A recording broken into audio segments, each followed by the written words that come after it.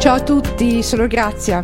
Affrontare e supportare le sofferenze animali, ma anche umane ovviamente, sentendosi impotenti, è una sensazione che crea estremo disagio a tutti quanti.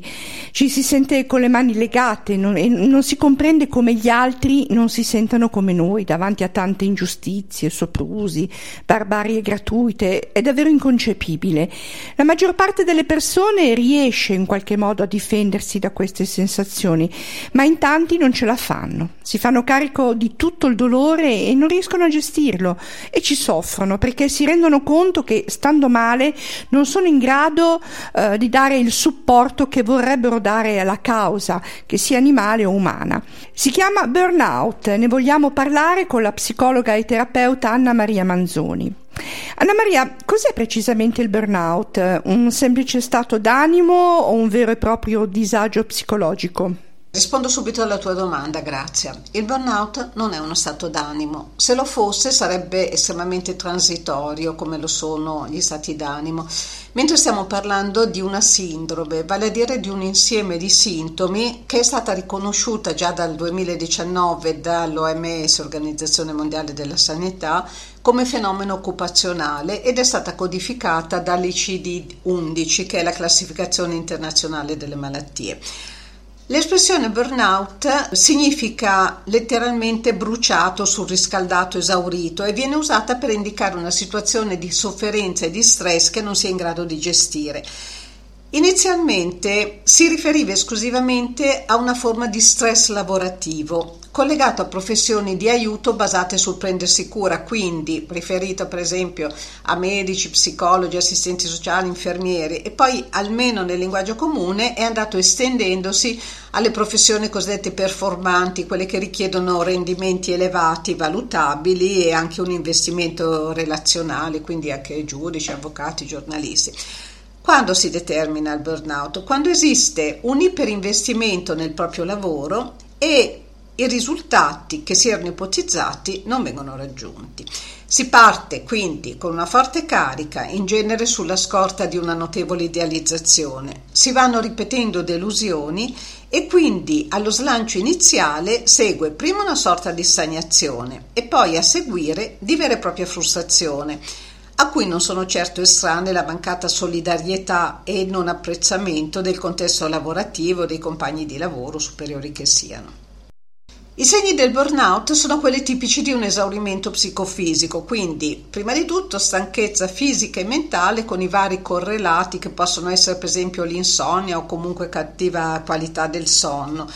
Con l'aumentare del malessere si creano poi delle particolari situazioni che sono essenzialmente la disaffezione al proprio lavoro, che viene visto come la causa di tutto il male, e altri fenomeni collegati a questo. Subentrano quindi il disimpegno e il distacco emotivo, che sono da vedere in realtà come delle difese contro il senso di colpa e il senso di fallimento. Vale a dire, mi sento in colpa perché non sono stato in grado di modificare la realtà, non sono riuscito ad essere utile, ho fallito. Per difendermi mi distacco dai miei progetti, faccio come se non me ne importasse più nulla.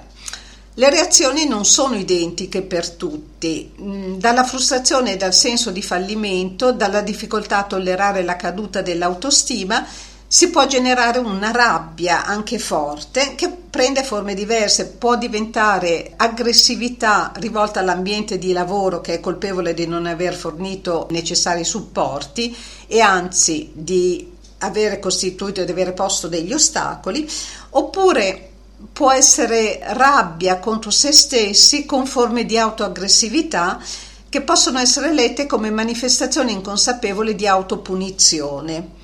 Oppure ancora aggressività, malevolenza, cinismo contro gli stessi destinatari dell'attività lavorativa, che quindi da oggetto del proprio sostegno si trasformano in responsabili del malessere che si prova. Un'altra reazione che è di segno diverso può essere il ritiro sociale. Il pensiero dominante è che il mondo non mi capisce, il mondo è ostile, meglio non averci niente a che fare, non sono in grado di affermarmi in un luogo come questo, quindi preferisco andarmene, allontanarmi, se non fisicamente, ma almeno con il pensiero. Nel tempo l'espressione burnout si è andata allargando a sempre più contesti e nello specifico di cui ci stiamo occupando alle possibili conseguenze dell'attivismo animalista. C'è poco da meravigliarsi perché si tratta sempre di un impegno che consiste nel prendersi cura, questa volta degli animali non umani, rispetto ai quali è possibile una forte empatia che porta ad identificarsi con loro. Immagino che nella tua lunga esperienza professionale ti siano capitati casi di burnout. Come sono le reazioni più tipiche di chi sta male per troppo amore nei confronti degli altri? Chiusura, aggressività, odio? Ho visto reazioni molto diversificate. In primo luogo perché è diverso il grado di resilienza di cui ognuno è dotato. Il significato letterale di resilienza è particolarmente evocativo perché indica la capacità di un materiale di assorbire un urto senza rompersi. È una magnifica immagine, secondo me, che richiama la nostra possibilità umana di andare in frantumi, ma anche di rimanere integri a seconda della nostra struttura psicofisica. In altri termini, fondamentali sono la somma e la qualità delle risorse su cui ognuno può fare affidamento. Ma sono anche molto diversificate le forme in cui l'attivismo animalista si concretizza, che comportano dei gradi diversi di coinvolgimento e di sofferenza. Per esemplificare, ci sono persone che danno il loro contributo ad alleviare la sofferenza degli animali, adottandone per esempio uno per sottrarlo a una vita disgraziata. Ci sono persone che invece provvedono a un grande numero di animali, come per esempio fanno le gattare, con un atteggiamento donativo altruistico che non chiede niente in cambio. Ci sono persone che una volta che hanno preso atto dell'enormità della questione animale non smettono di documentarsi con letture e visioni di filmati perché ritengono che sia un dovere essere informati per meglio condurre le proprie battaglie. E così si muovono in un universo di dolore e di disperazione che non lascia tregua, perché ci sono foto e filmati che una volta visti non si dimenticano più e possono dare vita a flashback che hanno una forza dirompente. Ci sono poi anche coloro che conducono indagini sotto copertura, per esempio negli allevamenti. In alcuni casi si limitano a filmare, in altri addirittura si fanno assumere e quindi devono in prima persona compiere sugli animali quegli stessi atti che si è lì per combattere. A queste forme di attivismo ho visto corrispondere ovviamente gradi diversi di coinvolgimento, che nel caso di indagini sotto copertura possono dare vita a una sorta di PTSD, quello che è lo stress post-traumatico, che non dà pace e che è tipico di chi ha subito un trauma. Le scene che sono state viste da vicino, ma a volte addirittura partecipate, si ripresentano in incubi notturni, ma anche in pensieri intrusivi che possono emergere in qualsiasi momento della giornata e fanno rivivere le situazioni con una violenza ben poco attenuata rispetto all'esperienza originale. Non va dimenticato che si deve parlare di trauma non soltanto quando si subisce un evento sulla propria pelle, ma anche quando lo si vive da spettatore, come insegnano bene le reazioni alla violenza, che è angosciante non solo quando è subita, ma anche quando si parla di violenza assistita, e qui ci sarebbero grossi discorsi ovviamente da fare. Quindi non stupisce che anche le persone che si sono addentrate nella conoscenza dei fatti, quindi hanno visto e udito filmati con scene dai macelli, dai laboratori di vivisezione, da backstage dei circhi e via dicendo, possano risultare fortemente traumatizzate. Il punto centrale della situazione, secondo me, è da ricercare nell'insight, vale a dire nella consapevolezza. Quando si è visto e poi si sono fatte riflessioni, succede che tutto quello che generalmente viene rimosso, negato, mistificato, quindi interpretato in modo scorretto, contraffatto, è invece come se fosse costantemente davanti agli occhi in tutta la sua pregnanza.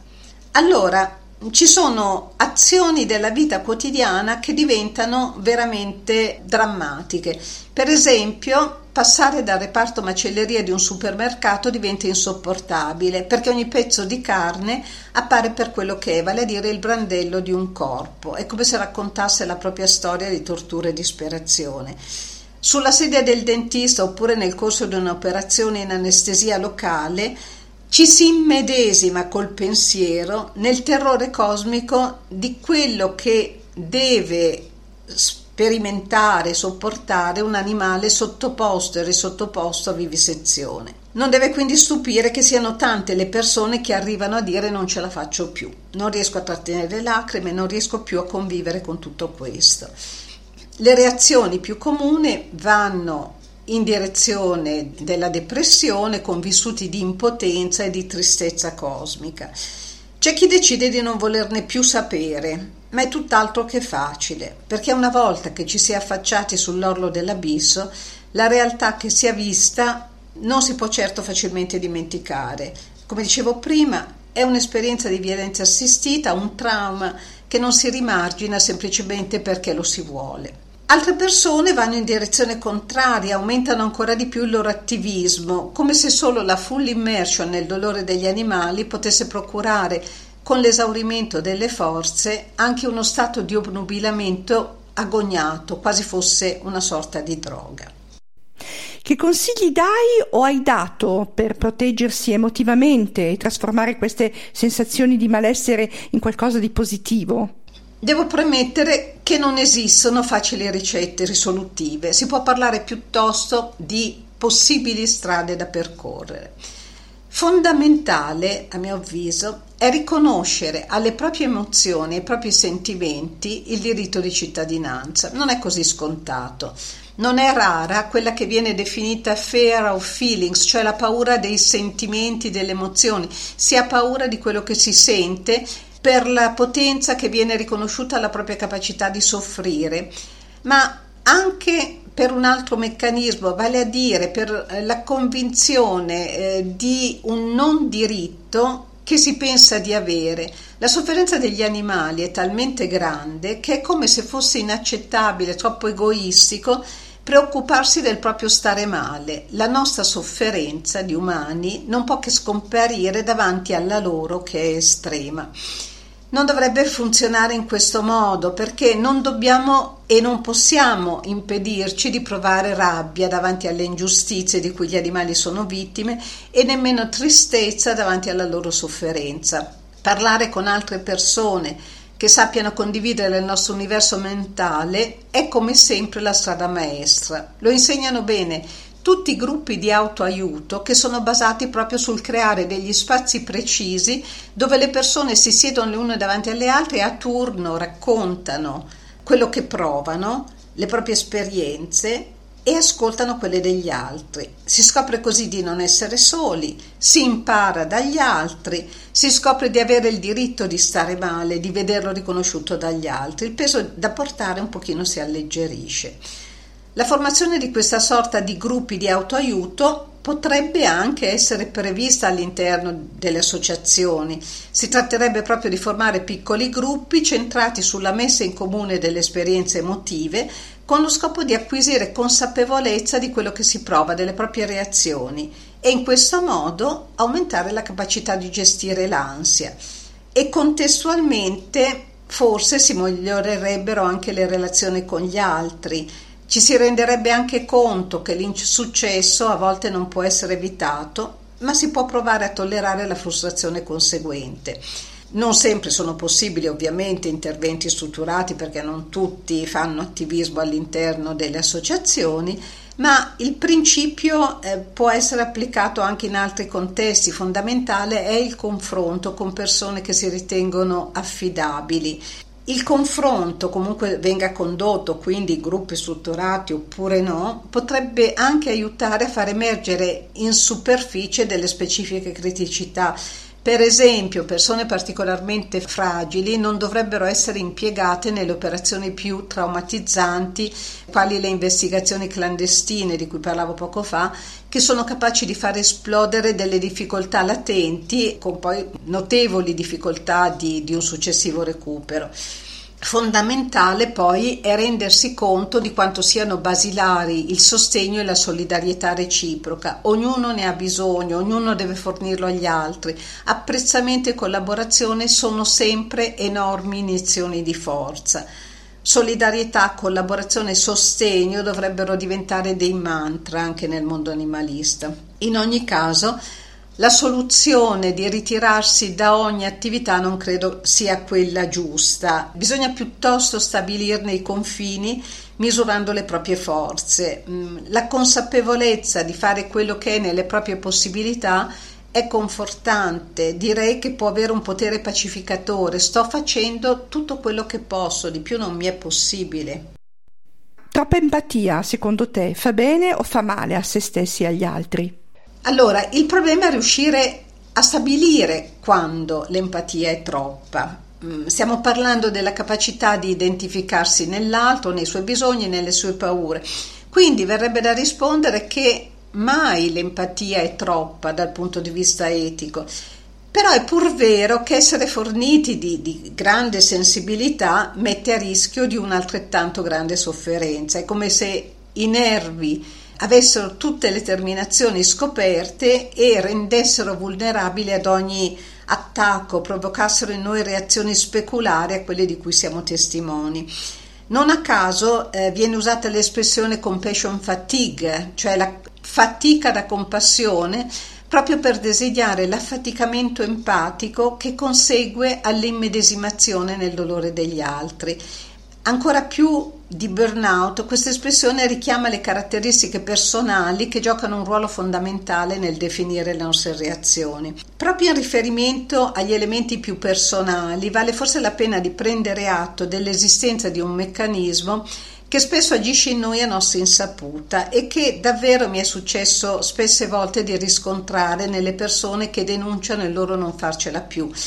Si tratta dell'identificazione proiettiva e consiste in questo: una persona fragile, portatrice di particolari debolezze e criticità anche per la propria storia personale, tende inconsciamente a proiettare queste sue debolezze su un animale che vede bisognoso. Quando questo animale ne è divenuto il collettore, è divenuto il collettore di queste proiezioni, diciamo così il rappresentante, la persona si identifica in lui. Occuparsi di lui corrisponde ad occuparsi delle parti deboli di sé e l'investimento a questo punto è davvero forte. Volendo far seguire questo concetto che magari non è immediatamente comprensibile, con una riflessione invece molto facile, invito a riflettere su una situazione davvero semplice che mi pare estremamente chiarificatrice. Molti di noi hanno l'esperienza di quello che succede al decollo di un aereo. L'istruzione che viene data dall'equipaggio a chi viaggia con bambini piccoli è che nel caso di turbolenze o problemi bisogna prima di tutto provvedere a se stessi indossando mascherine e giubbotti e solo dopo preoccuparsi dei bambini se si vuole essere utili. Fuori di metafora, ci si può occupare degli altri solo se si è sufficientemente in grado di farlo, altrimenti il successo è l'unica chance. Così come per essere utili agli altri è necessario avere abbastanza empatia per identificarsi nei loro bisogni, ma nello stesso tempo cercare di stare un passo indietro se vogliamo mantenere la capacità di prendercene cura. Certo, niente è facile e tutte queste sono solo considerazioni che possono aiutare a riflettere sui modi migliori e più efficaci per aiutare gli animali, cercando di evitare quella cultura del martirio che tante volte si tende invece ad alimentare. Bisogna cercare di farlo, non tanto per evitare una disperazione che sta dietro l'angolo, data l'enormità della sofferenza animale con cui veniamo in contatto, ma proprio allo scopo di essere il più utile possibile nell'impegno che vogliamo dedicare alla loro difesa.